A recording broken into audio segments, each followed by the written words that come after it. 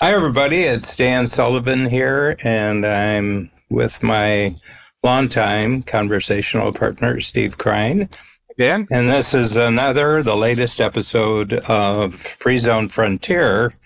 And Steve, there's a lot of going back to the frontier of the world that we're living in here on a lot of different fronts, economically, politically, culturally. I've noticed that it's a source of perturbation for a lot of individuals who are very nervous, very anxious, since they have the tools of social media. They're making wild claims and wild predictions, and they just seem to be not cool and calm about what's happening in the world. First of all, Dan, it's always great to be with you. And I was thinking about this topic about what the world is kind of experiencing right now and creating two different very specific conversations with and among entrepreneurs. And one of them, there's a whole bunch of entrepreneurs and people really scared and really fearful. And I think whether it be fear mongering or just concerned and really somewhat paralyzed. And then there's a whole other group incredibly excited and feels like this is the best times to be creating. And I'm interested in kind of getting your context, because whether it be, moments like back in 2000 and 2001, 9/11, whether it's 2008, whether it's the recent crisis, what people call scary times are either moments where people get paralyzed and retrench almost into the corner. And then there's others who either invent or reinvent themselves and look at these kinds of moments as opportunities. And I felt like it was an opportune time to ask you the question about how you think about this moment. We're kind of, not to timestamp the podcast, we're in mid 2023, and the world for a lot of people looks uncertain, and for others it looks certain. But I'd love to get your context for how you handle these moments and how you think the community is handling these moments. From my experience, and I'm pushing 80 now, so I just crossed 79. I was born just before Normandy in the Second World War. And right from the beginning, when I was talking child, I was surrounded by adults who had been through the First World War, had been through the Roaring '20s, who had been through Great Depression, Second World War. Now we were into the Cold War. And it seemed to me that the world was about really big, surprising things happening. And then I think, except for some small events, which were more political than they were military, there wasn't military and it wasn't as climactic as the time when I was born, I had a feeling that things had sort of settled down and become very, very predictable.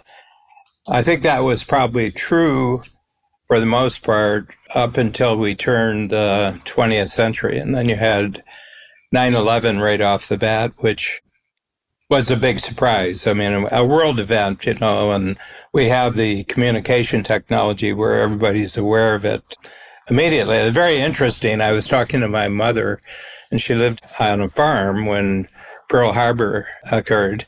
And she didn't find out about it for 3 days because she wasn't listening to the radio and nobody phoned. And now, instantaneously, the world immediately is aware of something happening.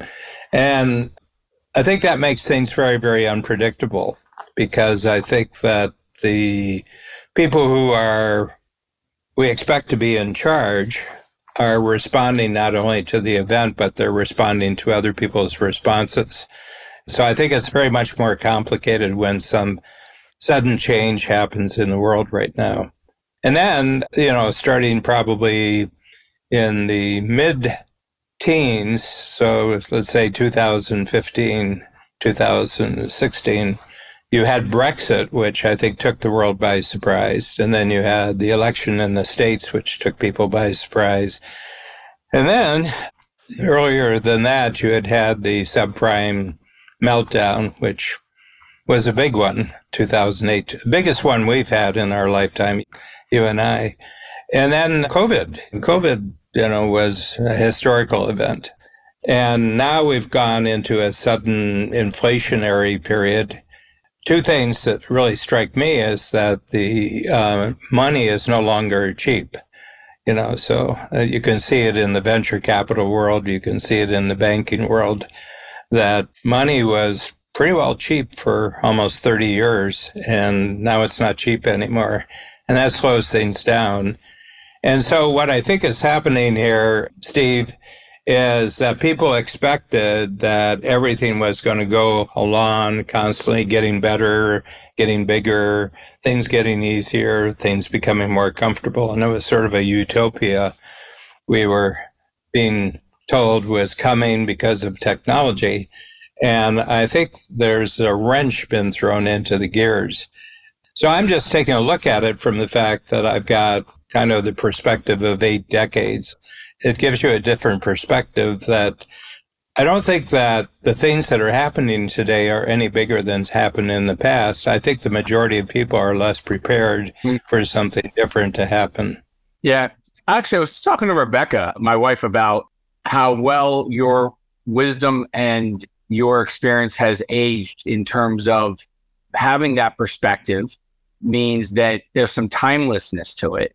And there are some rules that even dusting off old things like the Scary Times Manual, dusting off strategy circles, thinking about lifetime extenders. I think there are some timeless strategies and tools and concepts that you have embedded into Strategic Coach and into the program that have prepared all of us within the community for whatever is happening and not being too shaken by it. However, I think what you just described for a lot of people is the first time they're going through it, or perhaps the first time they're realizing things aren't going to go the way they had planned. And so how do you think about the kind of assessment, if you will, of the step back for entrepreneurs, innovators? This is the Free Zone podcast, I think, for our Free Zone community.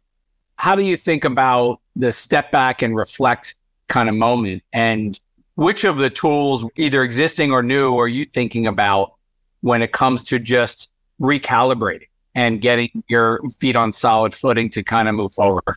First of all, it has to do with where your confidence comes from. I mean, there's entrepreneurs. It's a very big box that we throw a lot of people in. We call them all entrepreneurs. But I think there's enormous difference from one end of the spectrum to the other. So it all depends on where your confidence comes from. Does your confidence come from external factors, or does your confidence come from something that's internal, that doesn't matter what the situation is, you find a way of being confident about it? Yeah.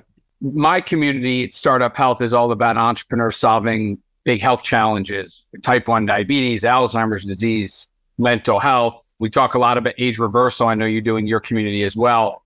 These are massive challenges that will take a lot of time and a lot of collaboration and a lot of capabilities to achieve. And for those who are kind of immersed in just heads down, getting their job done, getting work done, it's easy to ignore the outside. But what are you doing to kind of, and how do you think about it, kind of shutting out the outside factor so that that internal compass you're describing is kind of harnessed at every day, because it really is.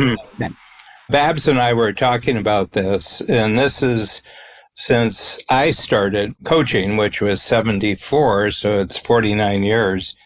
This is the 7th downturn caused by something that's happened. The downturn could be big inflation. 70s were a much bigger. The inflation rate got up to 17 or 18% in the mid 70s.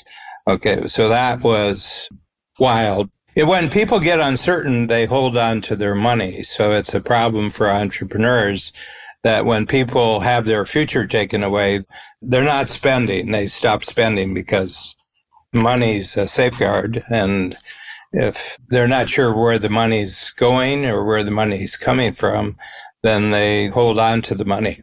And I always tell entrepreneurs that you should have enough security that you could go a quarter or 2 quarters without worrying about cash flow, that you're taking care of. You have the reserves.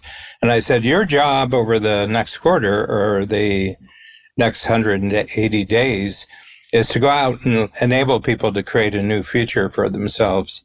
And DOS is the vehicle that you use to do that. You know, if this was a year from now and we were looking back over the year, what has to happen for you to feel happy with your progress, both in your personal life and your business life? And all of a sudden, they have to think in a new way about the way they're looking at it. And then you say specifically, what dangers do you have that need to be eliminated over the next year? Opportunities need to be captured and strengths need to be maximized. Okay. And all of a sudden, their brain is freed up from the paralysis that they've been stuck with because of the uncertain times. And away they go and they get excited and they say, oh, I could do that. And invariably, when our clients have done that, they find that frequently it's the best quarter or the best half year that they've had, because it wasn't that money wasn't available, is that the person didn't have a future to spend the money on.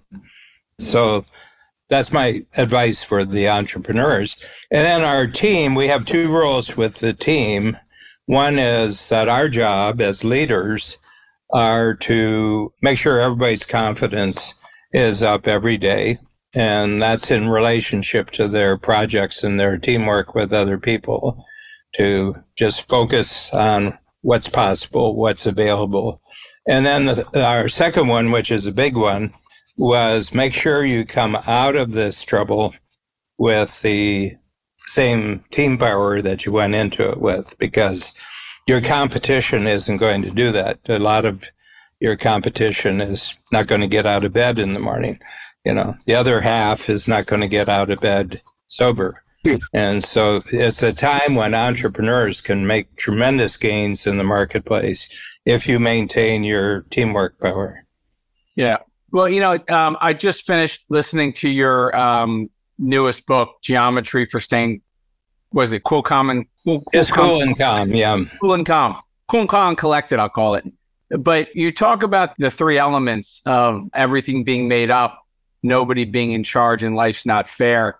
You know, I have the hat on around my day-to-day around healthcare, and in particular, these diseases and illnesses and things that affect people's lives, their mothers and their fathers and their sisters and their children. And so they're oftentimes entrepreneurs working on solving problems where they don't realize that everything's not made up. They don't realize that nobody's in charge. They don't realize that everything's not fair. So I took away a lot from that context, but I'd love to ask you why you wrote this book now, or, you know, this past quarter, and how you see that playing into what you just described for this moment. Because I think it's unique that out of 30 something books now, this one came out now. This is number 35 of the quarterly books. Yeah, it's a good question. One is the decision I made in 2018. It was in July. And I just decided I wasn't going to watch television anymore. I just felt that it was an end of day waste of my energy, and it actually frazzled me a bit before I was going to bed. And I've been successful in that decision. So I'm 5 years in July. I haven't watched any television at all, except the odd time when I'm walking through the airport and CNN is on, and I have to catch myself. You know, you still watch Netflix and television, but not television channel. Well, I don't watch Netflix. I never really got involved in the streaming. So I've missed all the things that other people are talking about from an entertainment standpoint.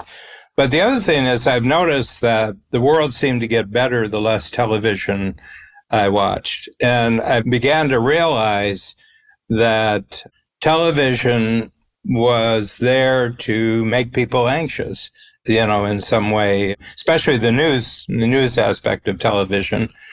And without thinking what it was going to free up, when I started, I discovered at the end of the first year, I got 800 hours back. You know, I just estimated weekly, and seemed to me about 800. And that's been repeated, so I'll get 4,000 hours back. And it's been literally, Steve, the most productive 5 years of my life. You know, we created 3 new books. We created basically we were just really starting the free zone at that point. And so we've created the free zone. We created the Age Reversal Future program, which is going into its second year. And then we created the new IP Value Builder on entrepreneurs taking their creative solutions, past, present, and future, and turning them into patents. The other thing is my sleep improved, my exercise improved, and just my general demeanor. But at the same time, I do read the news on the internet, like there's news commentary, but usually it's in the form of articles that people are writing. And there seems to be this epidemic of mental illness in the world right now, especially affecting young people. Mm-hmm. You would have some insight in that because your daughters are, the oldest is how old now? I have 3 daughters, 20, 17, and 14, right in the thick of... Oh, they're at ground zero. It's an interesting theme, by the way, among that age group is the impact of social media and the impact of mental health. And in some ways, that generation is incredibly in tune with even the word mental health and mindset. And my kids uniquely capable of understanding batteries included versus battery not included people, arm them pretty well. But you have this notion like you're describing of the external world kind of contributing to, I think, a real epidemic among an age group that we're going to see play out over the next couple of decades, the last 10 years. Yeah. I just had a little situation on Saturday. I go to a brain clinic, and I've been going now since last October to use biofeedback to redirect my brain, because brain scans indicated that in the middle of the night when I should be resting, I'm actually doing a lot of creative activity. And during the day when I should be doing creative activity, I'm actually kind of dozing, unless I'm talking to someone interesting like yourself. But I was just sitting waiting for my appointment when there was a mother there, and she was sitting right next to me, and she was talking on the phone. And the word safe came up about 5 times in our conversation. I worry so much about her when she goes out. I don't know if she's going to be safe. And, we don't know what's really happening on social media. And I get this sense that she's not safe with what's happening. And then just at the end of that hour, her daughter came out, and she seemed pretty put together to me, but the mother didn't seem put together. The mother seemed very, very unsteady by just the normal. She was just talking about normal, ordinary situations, and people's feelings. I have a philosophy that I'm 100% responsible for my behavior, but you're 100% responsible for your feelings. And everybody I meet is 100%. First of all, I have the foggiest idea what your feelings are. I'm not sure you do either. So it's guesswork, but my behavior is pretty measurable. If I do an analysis, it's a question, did the way I behave work or not work, and I get feedback. But there seems to be an enormous amount of emphasis during this. I call it the age of rage. There seems to be an enormous amount of emphasis that somehow we're responsible for other people's feelings.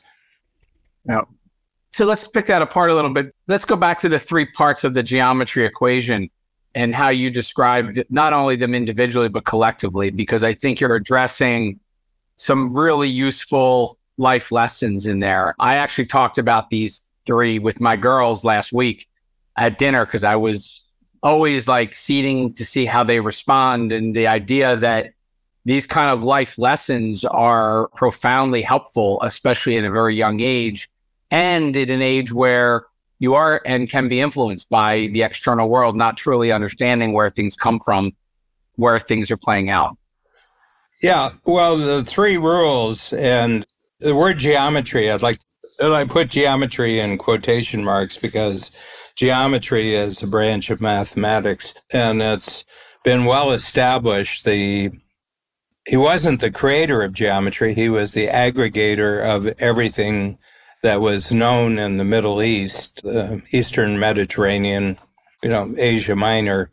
And he was in Alexandria, which was a central city in Egypt, Greek, by the name of Euclid.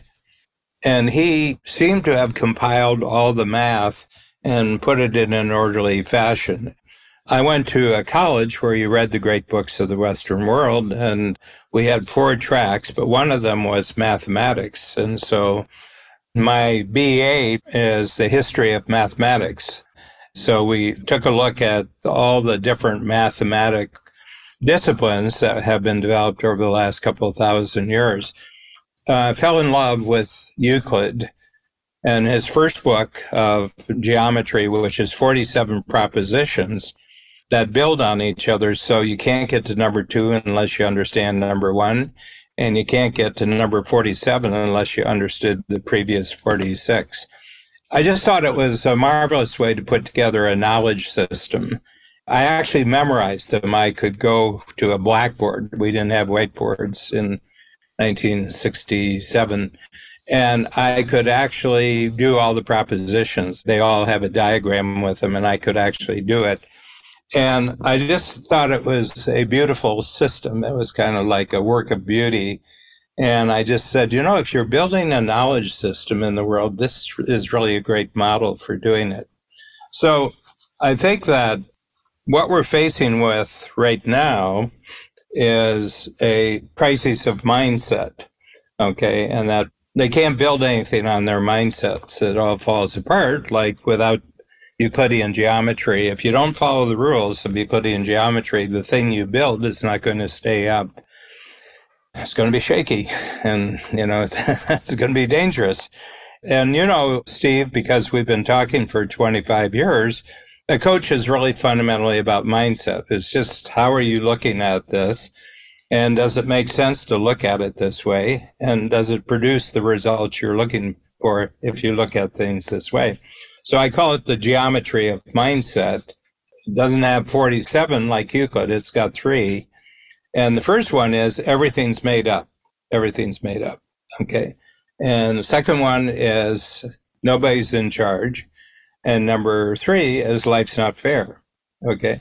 So I'm going to ask you a question. When you saw the 3 and you kind of thought them through, what did it do for your mindset? You had seen it before because I had introduced it in Coach when I was writing the book. Yeah. I mean, these different elements have been interwoven into Coach for a long time. Never stated this way, but I think I discovered many years ago, probably, 15 years ago, prior to even starting Startup Health, that I didn't realize, maybe never thought about it, but obviously never really dug deep into realizing, like, no one's in charge of curing cancer. No one's in charge of eradicating Alzheimer's disease. A lot of people working on it, but no one's in charge of it.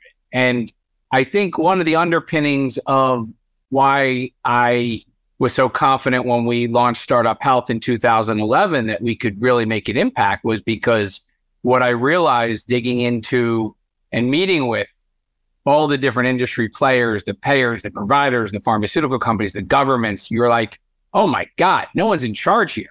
And it was really freeing. Just that one concept, forgetting about the other 2 elements of the geometry. It's like, no one's in charge, and therefore we can do something about it. We can get involved. We can make an impact. And the thesis for Startup Health was this idea of we can build a global army of entrepreneurs and innovators who are collaborating to solve these problems. And what's interesting is that it's very free to think about it that way. Mm-hmm. It's very motivating and it's very exciting when you really just start to ask that question about whatever it is you're working on. And for entrepreneurs, it's beautiful. For, I think, other people, it could be incredibly scary. Mm-hmm. But you have the capabilities and the confidence that you can actually make an impact on something because no one's in charge.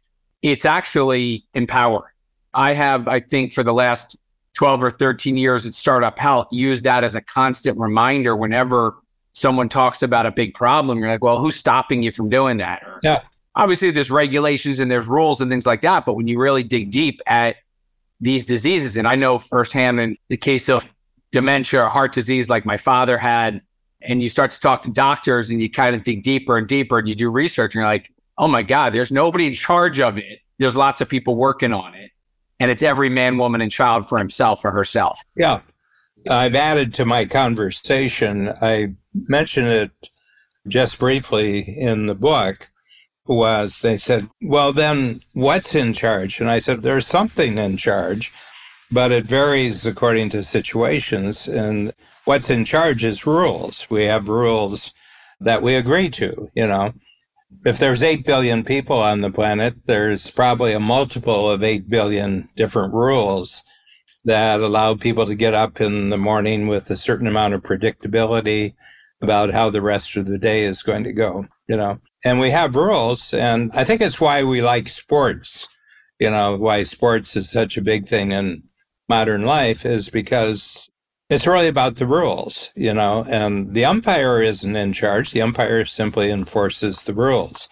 All the different aspects of baseball were created by somebody, you know, some aspect of it was made up. There's previous sports, which if you looked at them, you say that's going to end up in baseball. Yeah. But what we do, it's very practical, is that we're looking every day for things that work better than things did yesterday, and we document them, and then we tell other people about them, and they say, well, that's a good rule. Maybe we'll just do that. So my sense is not only is nobody in charge, nobody's ever been in charge. Yeah, that's where the everything is made up becomes a really good add-on to that. And I know it's the other way around where it's everything's made up and nobody's in charge, but I think nobody's in charge and then everything's made up go together, because the freedom to say, I'm going to have an idea. And by the way, they might be built off of the stepping stones of previous ideas.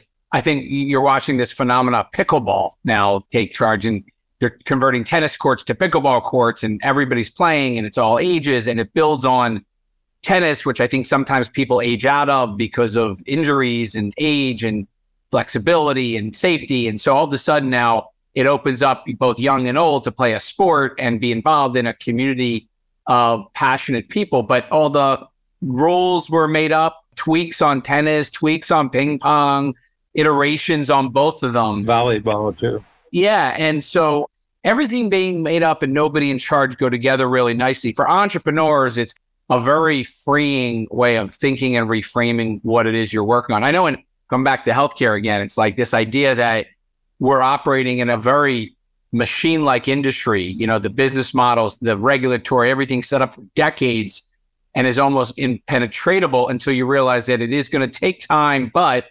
entrepreneurs are a missing ingredient. By the way, you back a couple hundred years, it all started with entrepreneurs. Mm-hmm. You know, you're getting back to like, can entrepreneurs and innovators, when they lock arms, they compare notes. Can we innovate and solve problems by just, number one, not doing it in silos, but number two, doing it with enough time and energy and capabilities that we feel like we can actually make an impact here?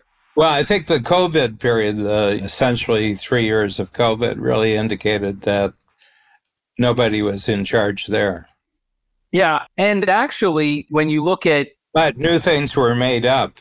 I was just going to say, but new things were made up, or even things that had been decades in the making were able to be put together collaboratively, collaboration between different academics and industry and government, and everybody kind of collaborating to do something at a speed that they had never been able to before. But I do think it illustrated the idea that we have to take control of the situation we want to change. I think for a generation of entrepreneurs, massive opportunities. Yeah. Because of the simple geometry of, you call it geometry for staying cool and calm. It's also geometry for entrepreneurship. Yeah.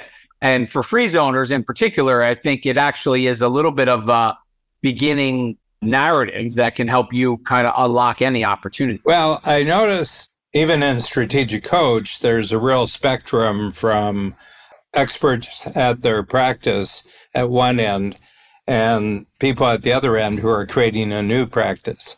You know, they're constantly creating a new practice. And we see it, you know, from the signature up to the free zone, the 3 levels we can see.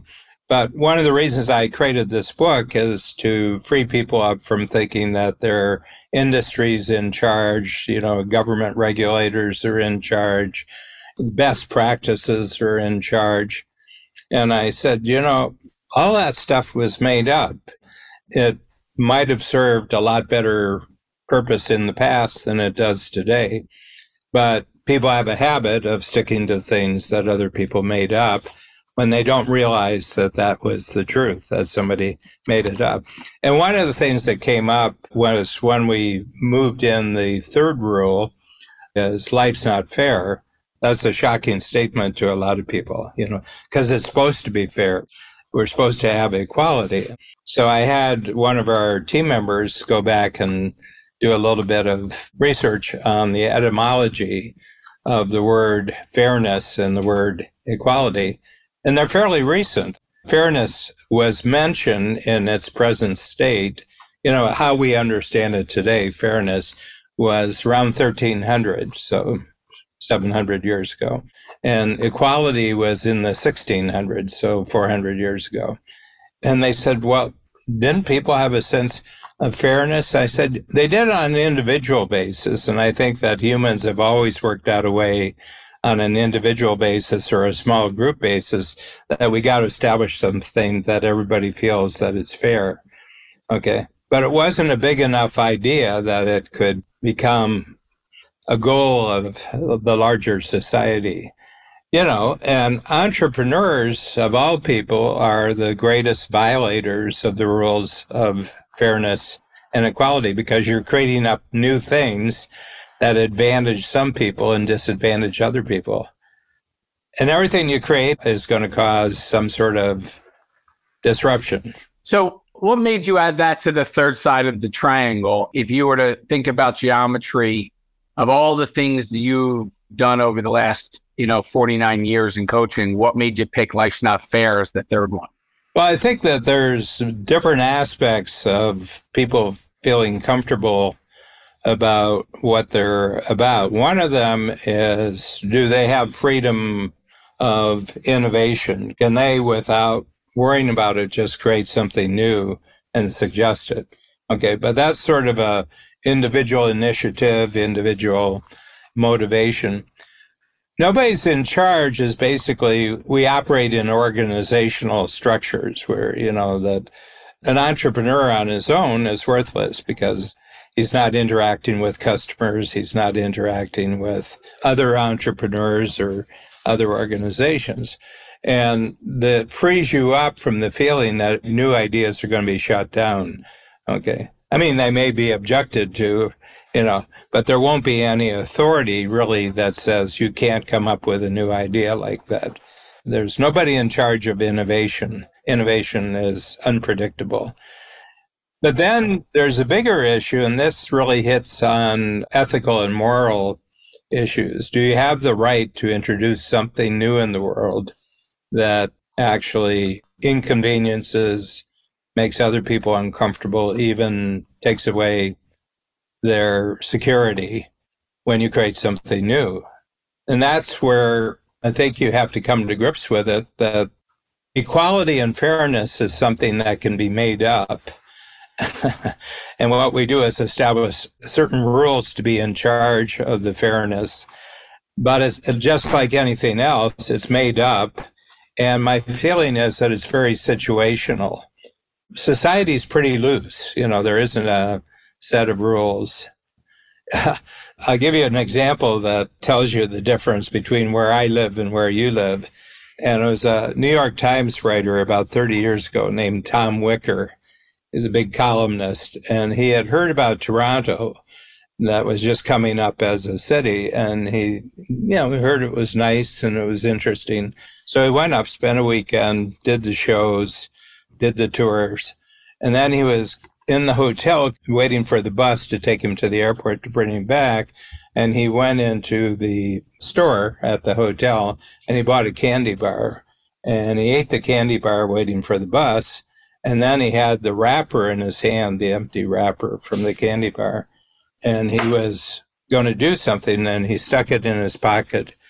And then when he was back home in New York the next day, he was out on the street, he reached in, pulled out the wrapper and threw it on the street. And he said, that's the difference between Toronto and New York. There's some very, very strict rules about Toronto. You don't litter. You always are on the right with the escalator. There's some of these basic rules how everybody gets it on. But somebody once said that Toronto's kind of New York run by the Swiss. Yeah.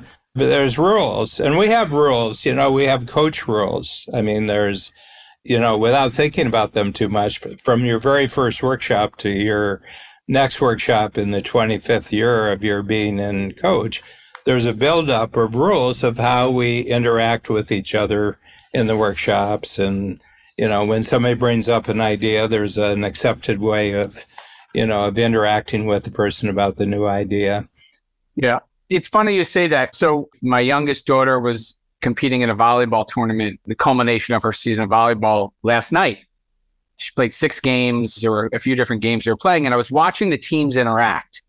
And her team had amazing communication, but no matter what happened, they were cheering each other on. If they messed up, if they missed the ball, if it hit the net, if they screwed up, there was batteries included supercharge every single time. And then I watched the teams they were competing with. And in particular, one team where I just noticed both the coach and the players, when there was a mess up, what they did. It was like, shake it off. And it was like a negative reinforcement, but her team was positive reinforcement. And I was actually thinking about some of the rules in Strategic Coach. I have the same rules in Startup Health, which are about supporting each other. It's about positive focus. It's about energy providing language that you're using. And I just noticed the smiles and the frowns, versus the other team. And I've always been admired being a part of the Strategic Coach community. And I noticed the difference sometimes, by the way, in YPO, where it's not reinforced like that. I try to reinforce it in Startup Health. But the idea around rules where the ground rules for being involved are almost not only non-negotiable, they're kind of just built in inherently in the behavior. Mm-hmm. The language you use, the support you give, the support for ideas, that simple idea of being batteries included are one of those rules. And I just was reflecting on it last night because I was just watching. I don't know if any other parents noticed. My wife, Rebecca, and I were talking about it a little bit, where look at the communication style, look at the rules. And then afterwards, we mentioned to the coach, we appreciated so much the way she led the team this year. And she just said, I learned too late in my journey as a student until it was later on that I realized how important mindset is. Mm-hmm. So if one thing all my girls and my teams always walk away with is the power of mindset. Mm-hmm. And so the mindset rules, I think, are what you're describing now as one of the most impactful ones that lay the ground rules for life. Yeah, we do notice it. I mean, when we're a spectator or an onlooker for other people's activities, there's this instinctive sense, at least I have it, and from your description of last night, you clearly have it. But I just look at, is there any electricity that's holding this group together, or is it each individual kind of on their own? And what happens with that is that the only safe place is perfection. You can't make a mistake because you get punished for mistakes. And what it does, it makes people very cautious. They become risk averse because any risk that goes bad, they get punished for the risk, So I think that we're in a period, we've been certainly since you were born, and certainly since I was born, there's been an enormous number of new technologies which directly affect how people work together. I mean, just you looking at a computer screen and me looking at a computer screen right now, it seems to me that we're basically in the same room, even though we're 500 miles apart. Well, that wasn't possible when you started your entrepreneurial career, and that certainly wasn't possible when I was growing up. So I think that there's changing opportunities and changing circumstances, and new rules have to be adapted for how you do this. So I just did the rules that if you let the rules sort of interact with each other, you sort of feel, oh, everything's okay. I mean, nothing that's happening in the world interferes with me having a good day. Yeah. And so that comes full circle back to your decision to not watch TV. Mm-hmm. And ultimately the idea of just staying calm and cool. is at the center of your entire being, right? You're just staying calm and cool. And so I do think it was interesting that you chose that title yourself just for what the geometry was. And it wasn't driven by the geometry of business or the geometry of entrepreneurship or the geometry of the community, but it was this notion of being calm and cool. And I think it transcends and is applicable, by the way, for team and everybody. But I do think they're great ground rules. I like this little trio of the last few books you've written, starting with Thinking About Your Thinking I mentioned to you. I think it's just interesting that these were the books you've chosen to write over the last couple of quarters and how well they go together for almost being not as tactical as some of the other books, but almost lifelong guides to how you think about living. Yeah. I've been very influenced by the writer Peter Zeihan, who's probably the finest geopolitical thinker that I've come across in my lifetime. He's very contrarian, and his analysis says that we've been in a special set of circumstances for the better part of 75 years, and they're not sustainable, these circumstances. But almost all of business, all of politics, all of culture has been based that these set of conditions are going to stay in place, but they're not. And people are sensing that things are kind of shaky, everything's sort of shifting, but they don't have an overview and they don't have a set of guidelines of how they personally can respond to uncertainty, respond to unexpected things happening, which none of their previous education or training really prepared them for. So I was just trying to say, well, we're in a flux period, and maybe there's a different set of rules when you get into a flux period. But that's always true for entrepreneurs. Entrepreneurs, if they're interesting entrepreneurs, they have an attitude that everything's more or less in flux. And day to day, I've got to be willing to shift my mindsets and shift my focus and shift my approaches. So I wouldn't write this for people who weren't entrepreneurs, because I just get a lot of arguments. Or they say, yeah, and who's at fault for all this? And I say, I really don't want to have that discussion, If something's really bugging me, I'm probably at fault because I'm not looking at it correctly. Right. Well, I want to be mindful of other topics I want to get into for the next episode, but also the uniqueness of this discussion and geometry for staying cool and calm. I always want to say collected, but cool and calm, along with your Peter Zeihan comments about what's happening in the world and how significant the changes are, is I think you're arming both the free zoners, but also the community with how to think about their thinking, how to think about, notwithstanding all the things that are happening in the world, to not let them be rattled by what some people are looking as, the world is falling apart, the world is horrible, all these different things. But each of your books stacking on one another seem to be just the roadmap for building a future bigger than our past. I don't know if you have any ending insights from... Well, I would say this. It's a pleasure to talk to you about this, because I had a feeling I was changing gears when I did Thinking About Your Thinking. But you're the first one of the readers of the books or listeners who actually pointed that out. There's a significant difference. Once you hit Thinking About Your Thinking, you're talking in a different realm. I think you were more conscious than I was when you pointed it out. So I thought about this, and I think it's that it is because we've entered a new era, and therefore the tactical things from the old era, they're more subordinate to having a big picture of what's going on in the world. And I don't want to put it in basis of that you should be fearful. What I want to do is have you have a set of rules that doesn't matter what happens, you have a way of adjusting in a positive, creative way, productive way to anything that happens in the world. Yeah, well, I mentioned on a couple episodes ago, it was right around my 53rd birthday, and we're now going into our 25th, maybe even past our 25th year together. And I can't help but notice the difference between how I've grown up as an entrepreneur around your thinking, around the community, around the framework. And my confidence about the next 25 years is radically different than a lot of my peers that I interact with in my different experiences and my journey. And so I'm deeply appreciative of the elevated thinking you're doing. By the way, as you're getting older yourself, even though you're, I think, just at the midway point here, midlife for yourself, on your way to 156. That's the bet.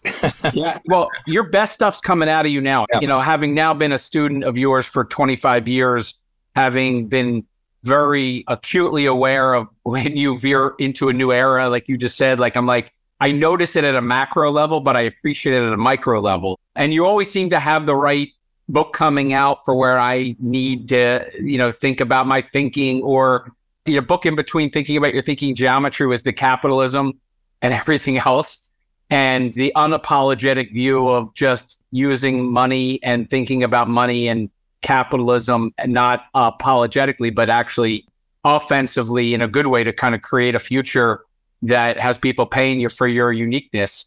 So I'm just appreciative of you, and this book in particular.